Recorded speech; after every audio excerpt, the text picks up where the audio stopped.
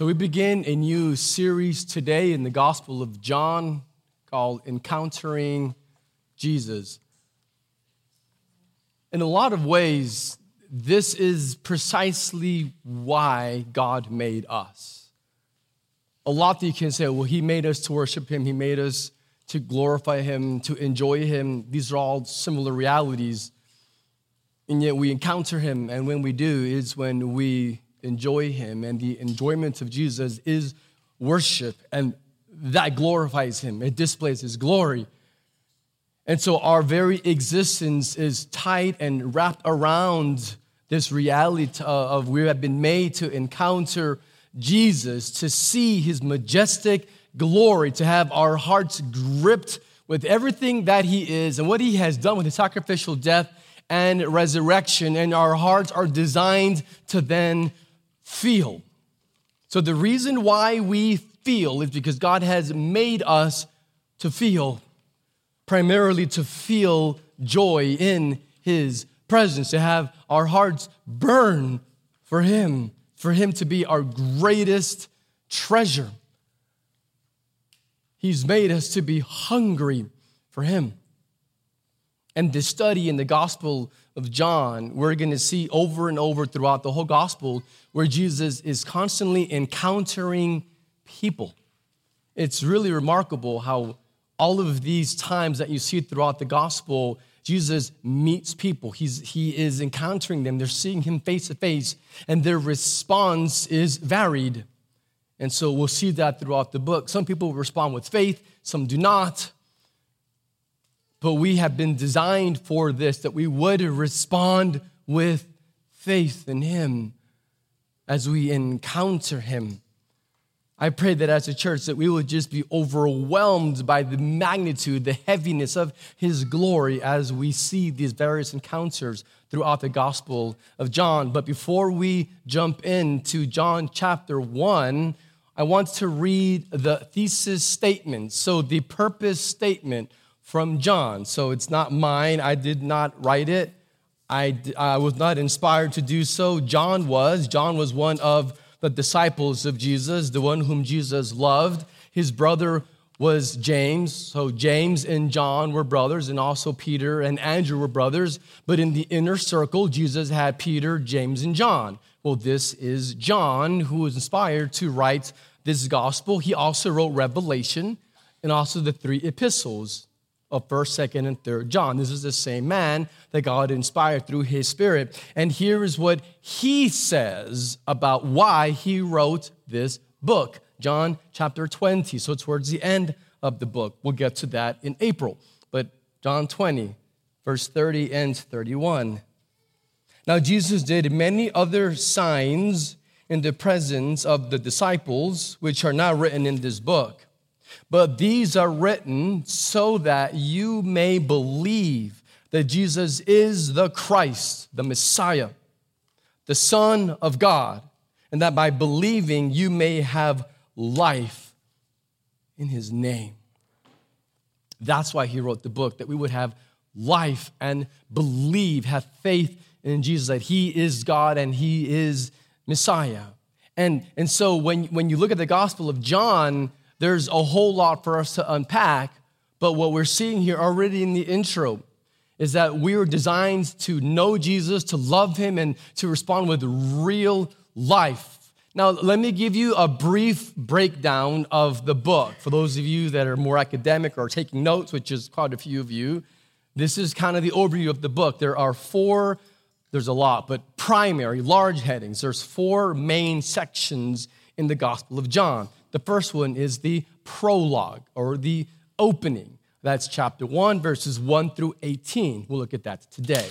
So you have the first 18 verses is the prologue, and what you see in these first 18 verses is the 3 main convictions that you will see throughout the entire gospel. And so everything that we're going to see in the entire Gospel of John is already there, already present in the prologue in the first 18 verses. So there's 3 primary themes that you see that are carried throughout the entire Gospel. And we will look at these this morning. in the prologue, and then we'll be seeing them over and over and over and over throughout the whole book, because these themes tie the book together. And so we will look at that today. So there's the first 18 verses. That's the prologue. The second section is 7 signs. Now, you just saw, we read in chapter 20, it said there are many more signs. And so the other gospel writers, Matthew, Mark, and Luke, called them miracles. In John, they are miracles, but they're not called miracles. It's called a sign. And so these are signs that are pointing to Jesus as the Son of God and as Messiah, as the Christ. And so there are 7 signs that we see throughout chapters 1 through 12. So beginning with verse 19, after the prologue, through chapter 12, it is organized around 7 miraculous signs. And then you have the third section, which is chapters 13 through 20, some very well-known passages. There's what's called the upper room discourse. This is Jesus washing disciples' feet and teaching about the Holy Spirit, chapters 14, 15, and 16, and then institutes the Lord's Supper, communion, in chapter 17. And so that's this whole conversation with his followers before he is then betrayed, has a kangaroo court, he is convicted, crucified, and then he resurrects. So that's chapters 13 through 20. But this whole section, if you look at it, what Jesus is doing is he is creating and commissioning his messianic community. So that's what's happening. Chapters 13 through 20, he is creating and then commissioning his messianic community. So he creates them with his work on the cross, and then he sends them out. He commissions them to go, to not to be of the world, but to be in the world. And as the Father has sent me, now I send you. That you see in these chapters. So chapters 13 through 20 is the creation and the commissioning, sending out of his community. And then lastly, the fourth section is the epilogue. That's chapter 21. It closes the book. And that is the restoration of Peter after he denies him. And all the themes in the epilogue, the last chapter, it really is a bookend to chapter 1. The same themes are once again repeated. I could say a lot more about that, but that's a brief overview of the book. It's where we're headed from today through April. Now, some of you just thought, oh, that's such a long series. Like, from early in the year until after spring break, when it's not going to be snowing, but it's going to be blazing hot in April. Like, one series that's that long? Yes. And now others of you just thought, you're crazy. 4 months? You should take 4 years to go through John, because that's been done.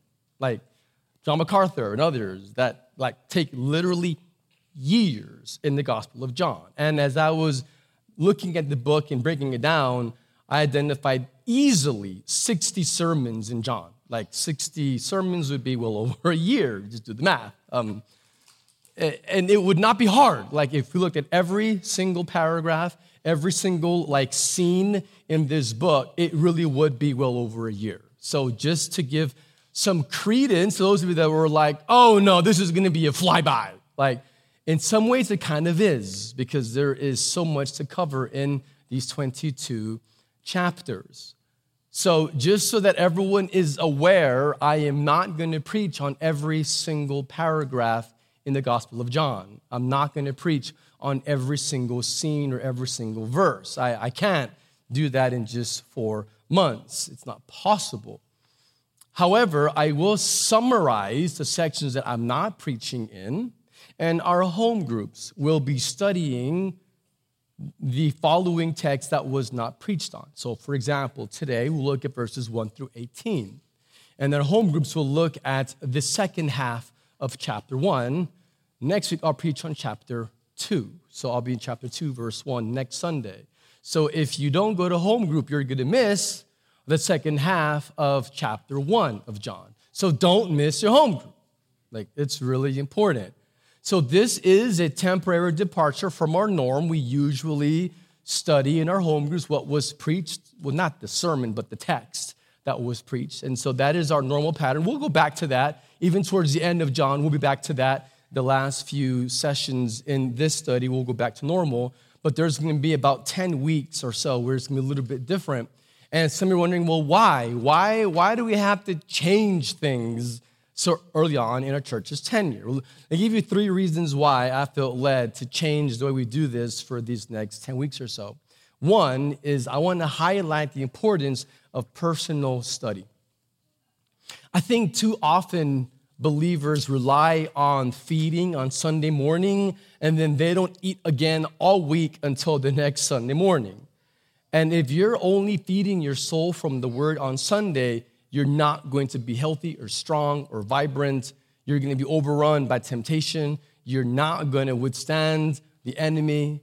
You'll be eaten alive. So you have to study on your own every single day and feed your soul from the Word so that you're healthy.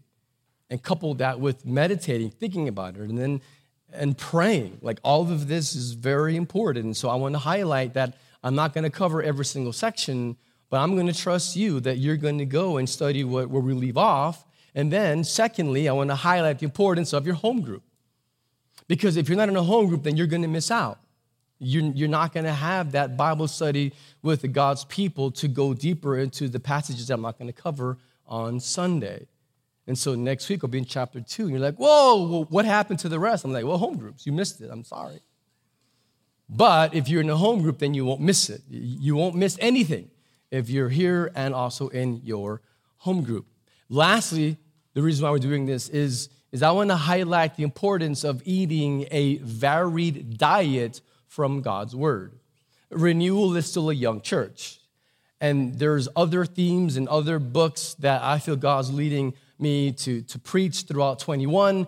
And if I would spend all of 21 on just John, which would not be a bad thing, but it wouldn't allow me to cover other themes or other topics for other books that I believe that we need early on to establish the DNA, the culture of Renewal Church. And so the day will come when we're far more established that, yes, we will have maybe a year-long series. That's possible. But I don't feel led to do that at this point in our church's tenure, in our church's history. So there's a lot to be said, but that's kind of some reasons why we're doing it this way. And so let's dig into chapter 1. The title for this sermon, as we're looking at the prologue of John, it is Encountering Unsurpassed Greatness. That's what's happening in John 1, verses 1 through 18. You are literally encountering unsurpassed greatness because you're encountering Jesus himself. John chapter 1, let's begin with the first 3 verses, verses 1, 2, and 3. In the beginning was the Word, and the Word was with God, and the Word was God. He was in the beginning with God. All things were made through him, and without him was not anything made that was made. Jesus, this morning, what we want most is to encounter you. In the beginning was the Word, you, Jesus, and you were with God the Father, and yet you are God. You are one with the Father, and you share in the same divine essence. And God, as we approach this text, it's a bit overwhelming and daunting. There is such amazing and high Christology in this text. It describes you, Christ. And anything that I say just does disservice to you in your magnificent glory. So I just ask for your help. I ask that your Spirit would be heavy in this place, that he would grip our hearts, and that we would respond with greater love and devotion and missional zeal for your glory, we ask, Jesus. Amen. there are three primary convictions, as I mentioned earlier, in the Gospel of John, and all three of them are right here in this opening of the book. And so we'll look at those here this morning. And so there are three truths. The first one is we're seeing the identity of Jesus. And so we're seeing right out of the gate, verse 1, it's crying out, know who Jesus is. So the gospel writer, inspired by the Spirit of God, wants us to know the identity of Jesus. And so we will see this theme carried out through the whole book, this thread of the identity of Jesus from beginning to end. And so here is this conviction number 1 from the Gospel of John. It's that Jesus is unique. He is utterly and completely unique. He stands alone with no rival, with no one above him. He is God in the flesh. And so the first conviction that you'll see throughout the whole book is that Jesus is unique. And so we're looking at here the identity of Jesus. And so we're wondering, like, well, who is Jesus and what is he like? Not the Jesus that our world claims to talk about, but they basically make Jesus to be like a vending machine where if you put in your quarters of religiosity and you put in your works and then you kind of push the code, like I want A2, I want a bag of chips. And so you push the button and then Jesus owes you to give you whatever it is that you want. It's like he's like this cosmic vending machine or this genie that you rub him the right way and he comes down and says, well, your wish is my command. And we think of Jesus wrongly. The Bible here is saying, think about Jesus correctly. Who is he? What is his identity? And so there are three words right here that we're going to look at that describe the identity of Jesus. Three words. The first one, Jesus is the Word. So it's saying, who is Jesus? Jesus is the Word. You see it in verse 1. In the beginning was the Word, and the Word was with God, and the Word was God. We'll see it in just a minute in verse 14, here in chapter 1 as well. It says, and the Word became flesh and dwelt among us. Jesus is the Word who became a human, who took on human flesh. But the question is why? Why would the Bible describe Jesus as the Word? Well, the reason why is that God revealed himself and his purposes. So God reveals through his Word. And he reveals his glory through his Word. You also see in Genesis that God creates through his Word, through the power of just speaking. And so in Genesis 1, it says, and God said, so God spoke, let there be light. And there was light. Day 2, and God said. Day 3, and God said. Day 4, day 5, day 6, day 7, and God said, and there was. And so God is creating through his Word. And so Jesus is called the Word because the Word does two primary things biblically. The Word creates and the Word reveals. And so God's Word is his power of creation and also his power of revelation. God reveals what he is like. And so the Word is so beautiful because the Word reveals to us who Jesus is and what he is like. The law was beautiful, is beautiful because the law reveals God's character. And so Jesus is called the Word because he is the creator and he is a revealer of what God is like. In John 14, which we'll get to that like in April. It's awesome. Well, actually, probably March by that one. And there's this conversation with Philip. And Philip says, oh, I'm so confused, Jesus. Can you just show us the Father? That's all I ask, Jesus. Just show us the Father and that's enough for me. And Jesus, this is in John 14, verse 9, he says to him, whoever has seen me has seen the Father. How could you say, Philip, show us the Father? What's wrong with you? We spent 3 years together. I'm going to be crucified tonight. And you're saying, show me the Father. He's like, you've already seen the Father. You've seen me.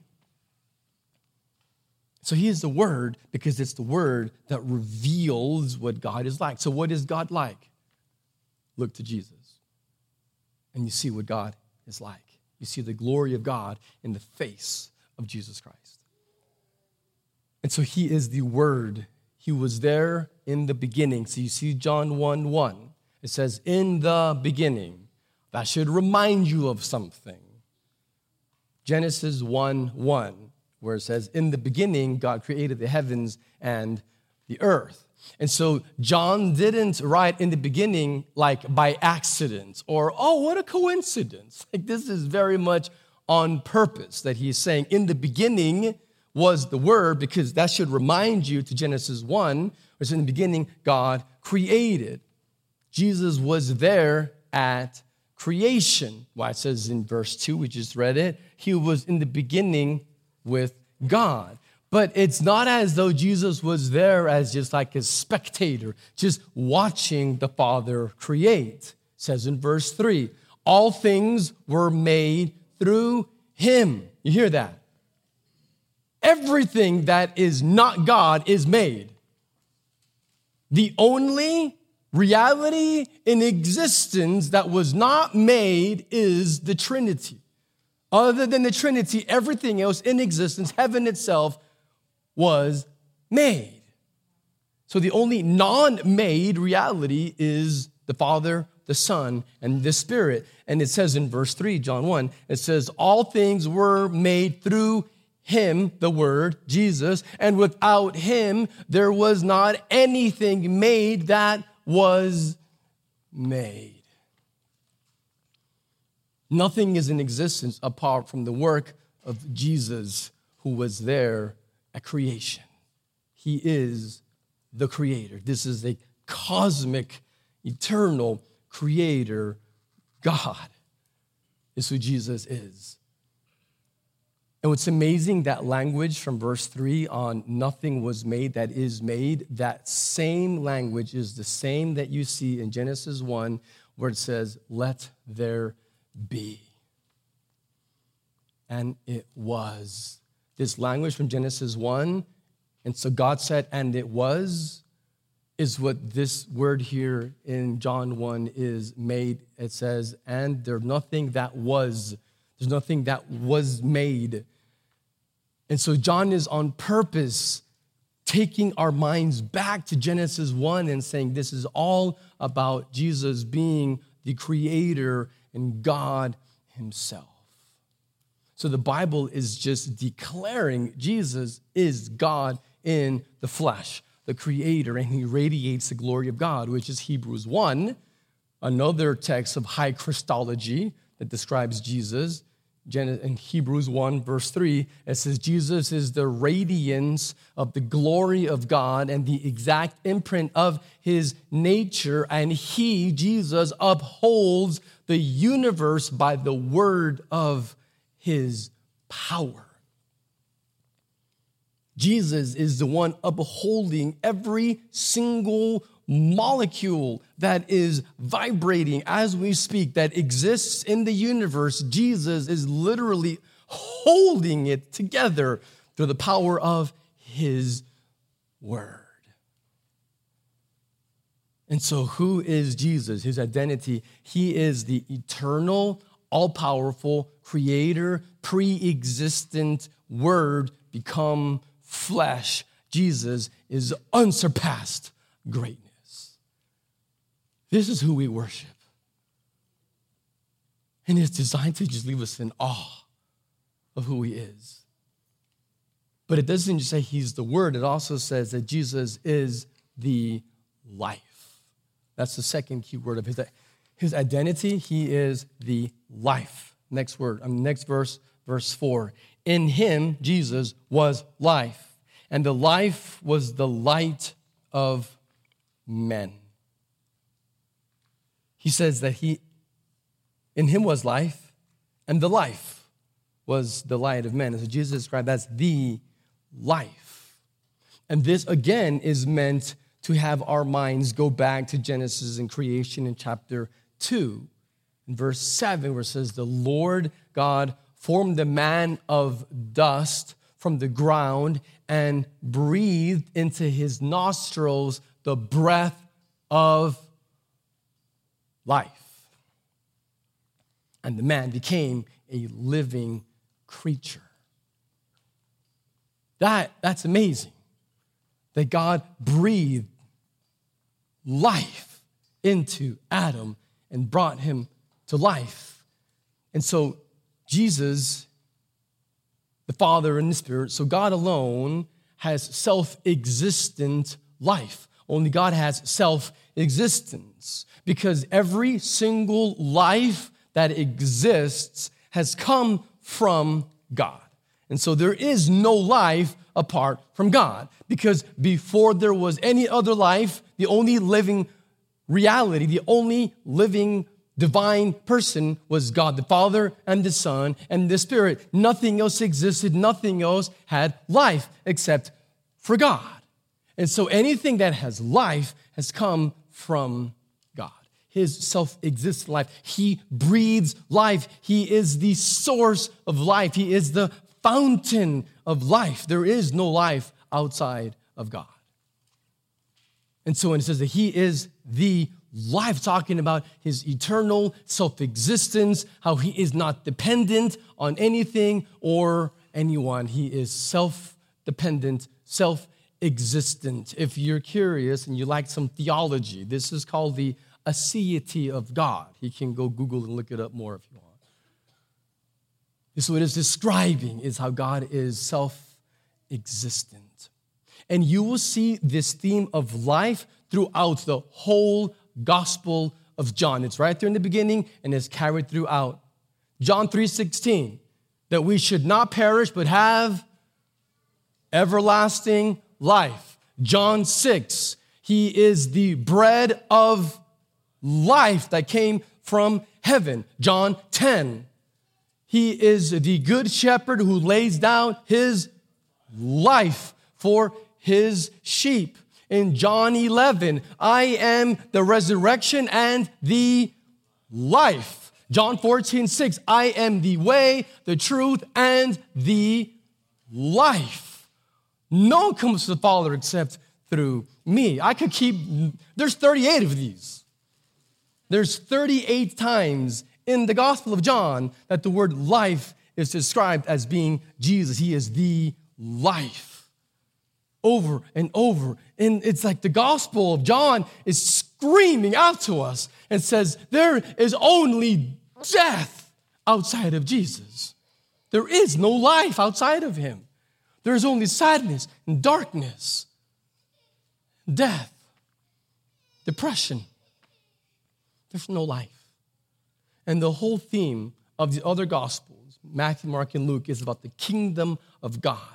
But in John, the emphasis is on eternal life.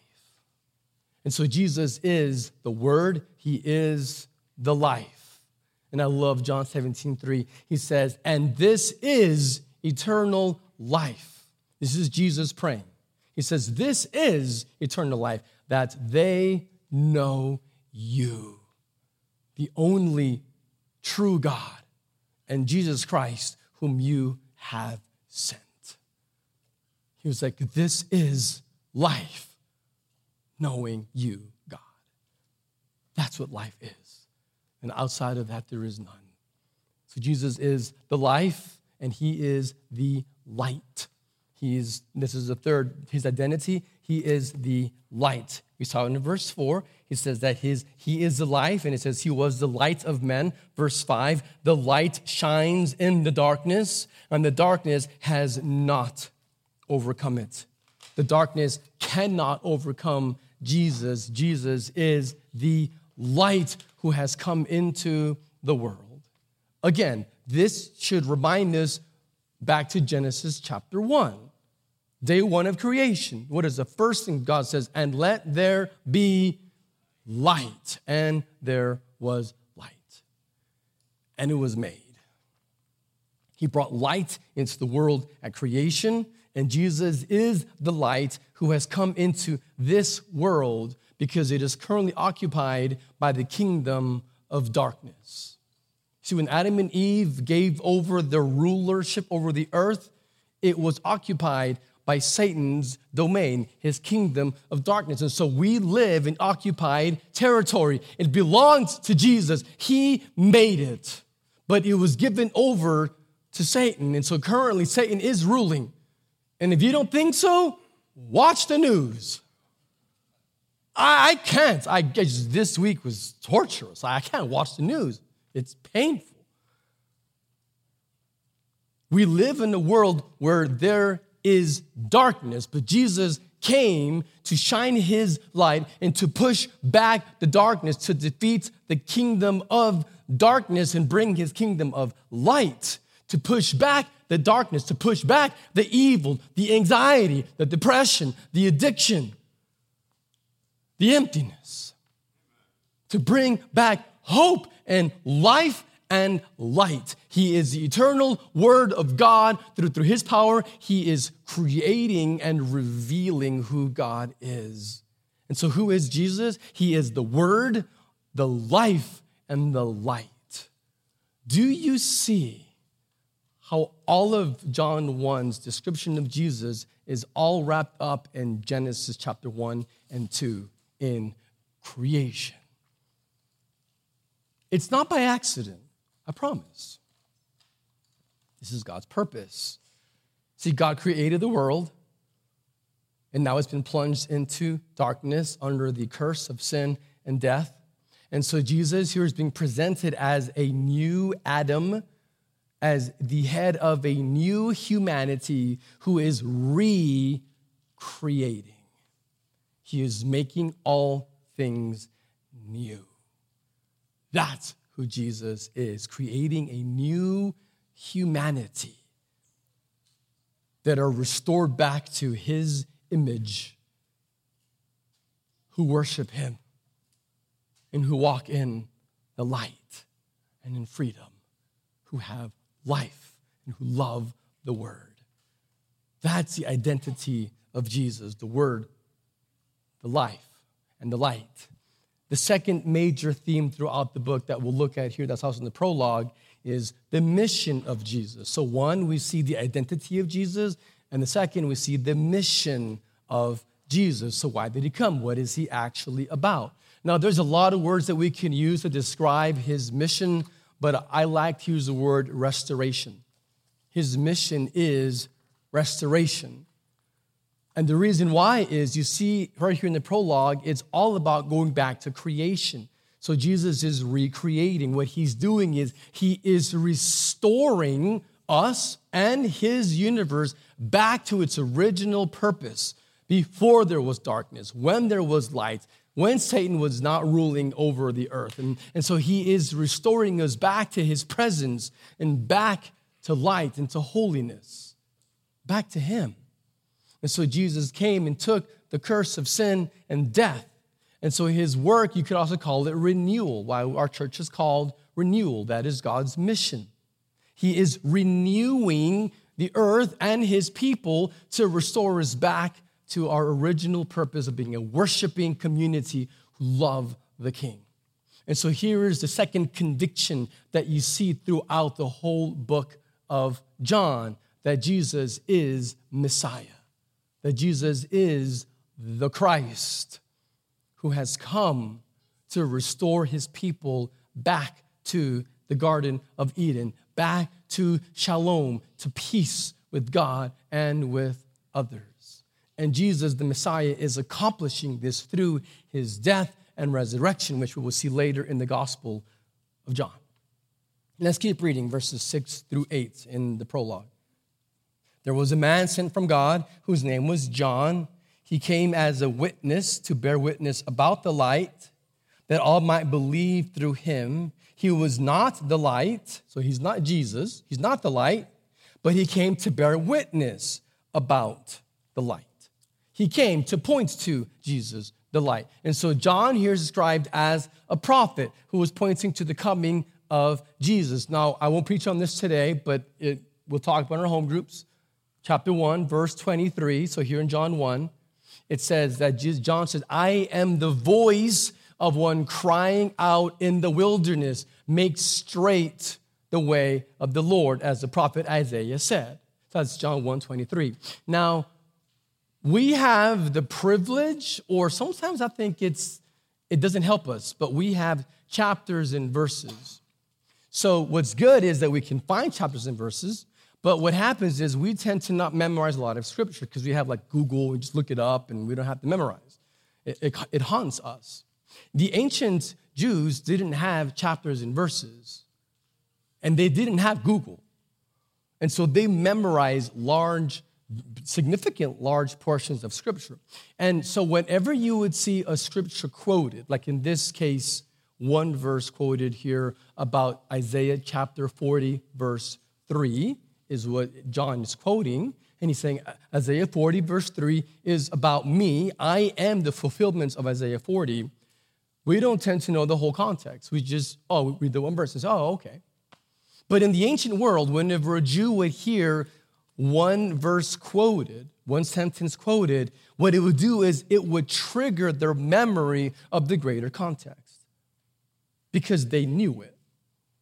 And so John didn't have to quote all of Isaiah 40 because they already knew Isaiah 40. By just quoting that one verse, they would all say, oh yeah, that's right. We know that because they already knew it. But we don't, so we have to read it. So Isaiah 40, verse 1 and 2. Comfort my people, says your God. Speak tenderly to Jerusalem and cry to her, and her warfare is ended, that her iniquity is pardoned, that she has received from the Lord's hand double for all her sins. So it says that Israel had sinned, had abandoned God, but now God is promising pardon. He's promising forgiveness for the fact that they had sinned. They were in darkness, and now God's promising comfort and forgiveness. And then you get to verse 3, which is what John says it's him. A voice cries in the wilderness, prepare the way of the Lord, make straight in the desert a highway for our people. So John, when he quotes this about him coming to make the path straight, the context is the people of God had been sinful and abandoned God and had other idols and forgot all about God's glory. They didn't deserve God's mercy, and yet he is promising here comfort and pardon for all of their sin. And if you jump down to verse 5, and the glory of the Lord shall be revealed, and all flesh shall see it together, for the mouth of the Lord has spoken. So you see, when you see the whole context, you understand that John was the prophet fulfilling the promise that the Messiah was going to come so that God's people could be forgiven from their great evil and their idolatry.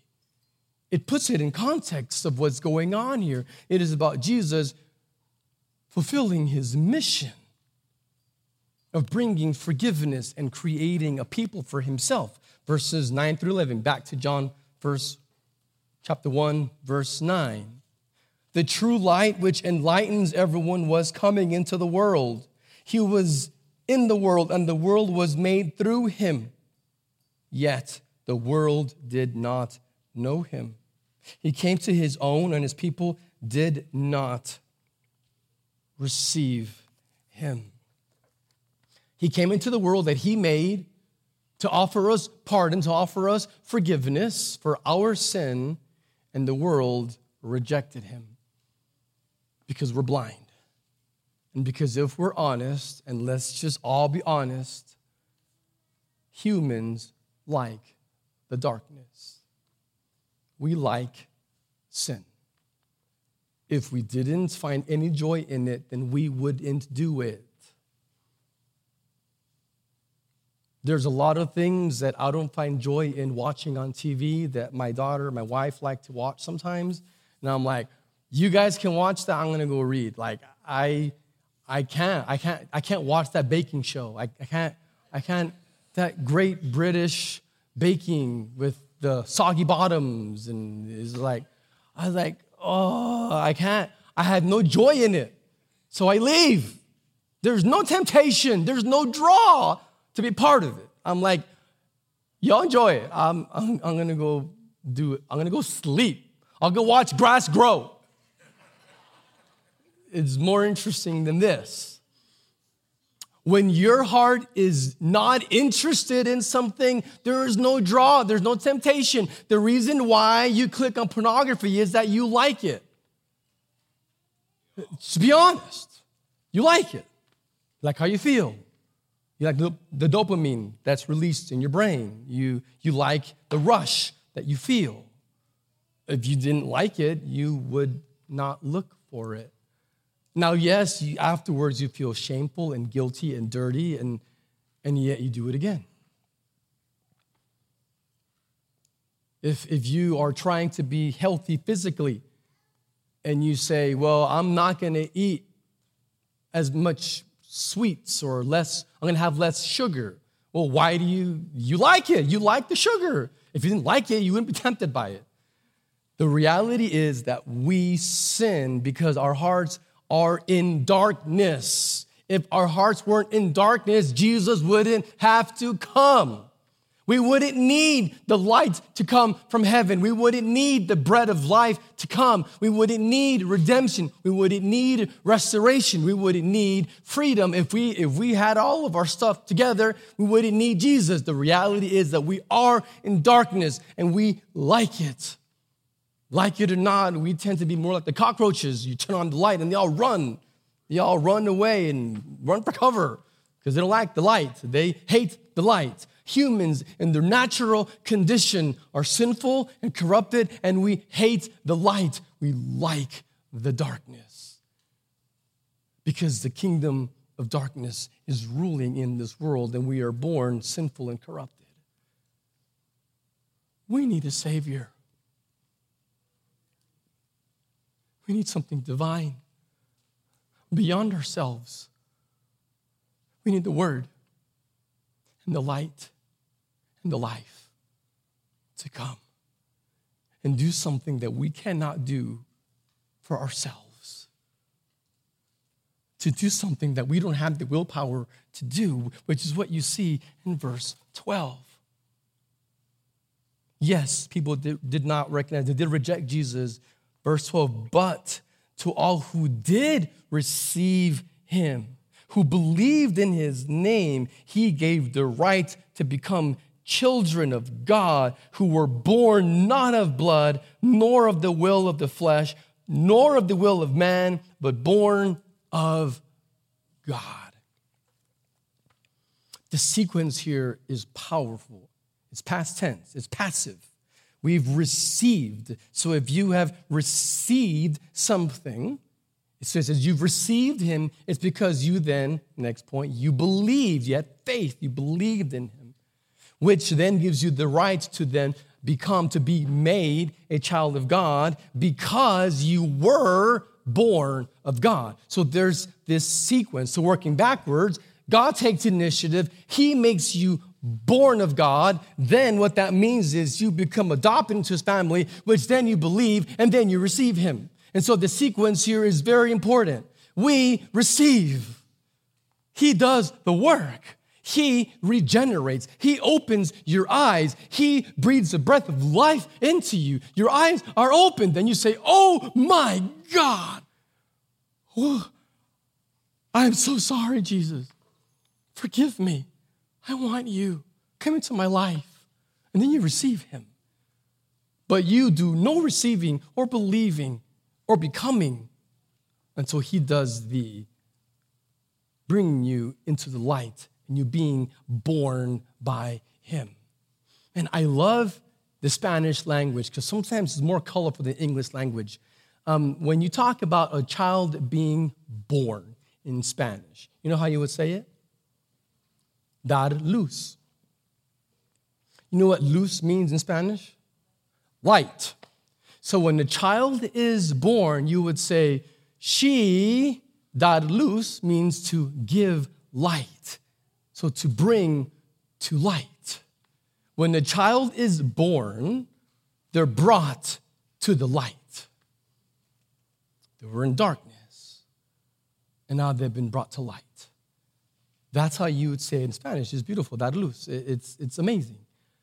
It captures this amazing truth beautifully. We were the ones that were in darkness, and God made us born of God, born of his Spirit. And again, this is a theme that we'll see born again with Nicodemus. This is a theme throughout the whole book on being born again. New birth is a coming to the light. And you don't come on your own. It is God who loves you and turns on the light, and he grabs hold of you, and you don't run away. And then you hold him back, and you respond to his love, his mercy. And the last truth is our time is way already expired. I'm sorry.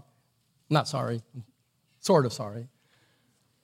These themes that we see in John, that we see in the beginning, is we have, first of all, the identity of Jesus, we have the mission of Jesus, and lastly, we see the people of Jesus. We see him creating a people who walk in the light, who have been made new, born of his Spirit. And you see that in verse 14. And the Word became flesh and dwelt among us, and we have seen his glory as of the only Son from the Father, full of grace and truth. He became flesh, and we have seen him. The people that have received his mercy, that are born again, brought to light, are the people who see his glory, who see his unsurpassed greatness. I preached on this just last month in our Christmas series, a sermon called The Wonder of Jesus. I talked about the hypostatic union and the incarnation. If you missed that sermon, it's on the website. And we talked about this Word becoming flesh and how wondrous that is.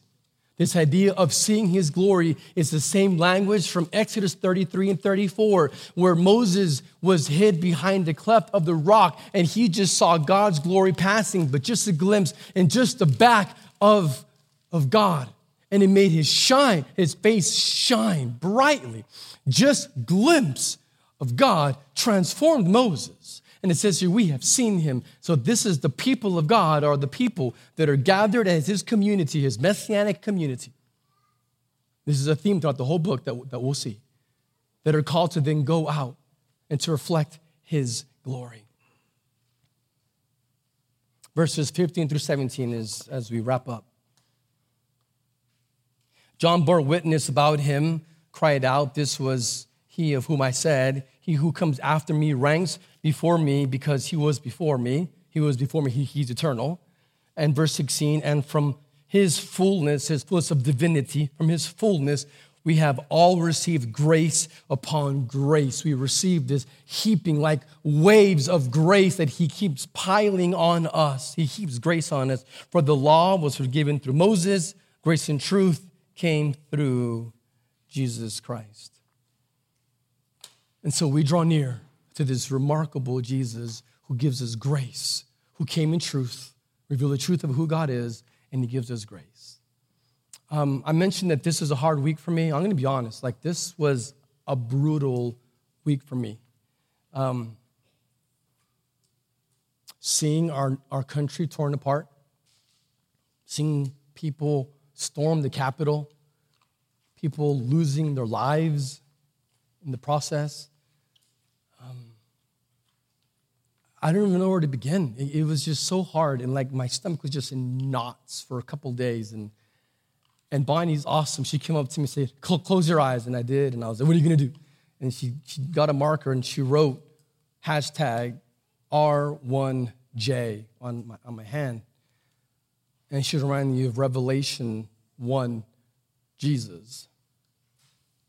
The same Jesus that I was spending time with and preparing to share his word with you. Because my mind was so focused on, we need election law reform at the state level. And we need fiscal responsibility with $27 trillion national debt. And we need And we need to have our free speech to no longer be censored. And all of these thoughts, I was just so frustrated. I was so angry. And having my wife remind me of what, that gets crazy because you're in the Word and you watch TV and then you like disconnect that. And that's foolish. Because what we're seeing here about who Jesus is, when we think about what our country actually needs. Yes, I think that we need a lot of things, but what our country actually needs is in verse 18. No one has ever seen God, the only God, who's at the Father's side. He, Jesus, has made him known. We need to see Jesus. That's what our country needs. We need a revival. And some of you are fighters, I know. Like, we need to fight, Pastor. Like, yes, we do. How do we fight? We're doing it right now. We do it by proclaiming the good news of Jesus. We do it by walking in the light as children of the day. We do it by seeing lives transformed by the gospel. That's how we fight our battle. It's not against flesh and blood. It's not. So may we be of good courage, people who are strong and people of faith who see the unsurpassed greatness of Jesus, the same Jesus of Revelation 1, who here is described as the Word, the life, and the light, who's pushing back the darkness. May we rest.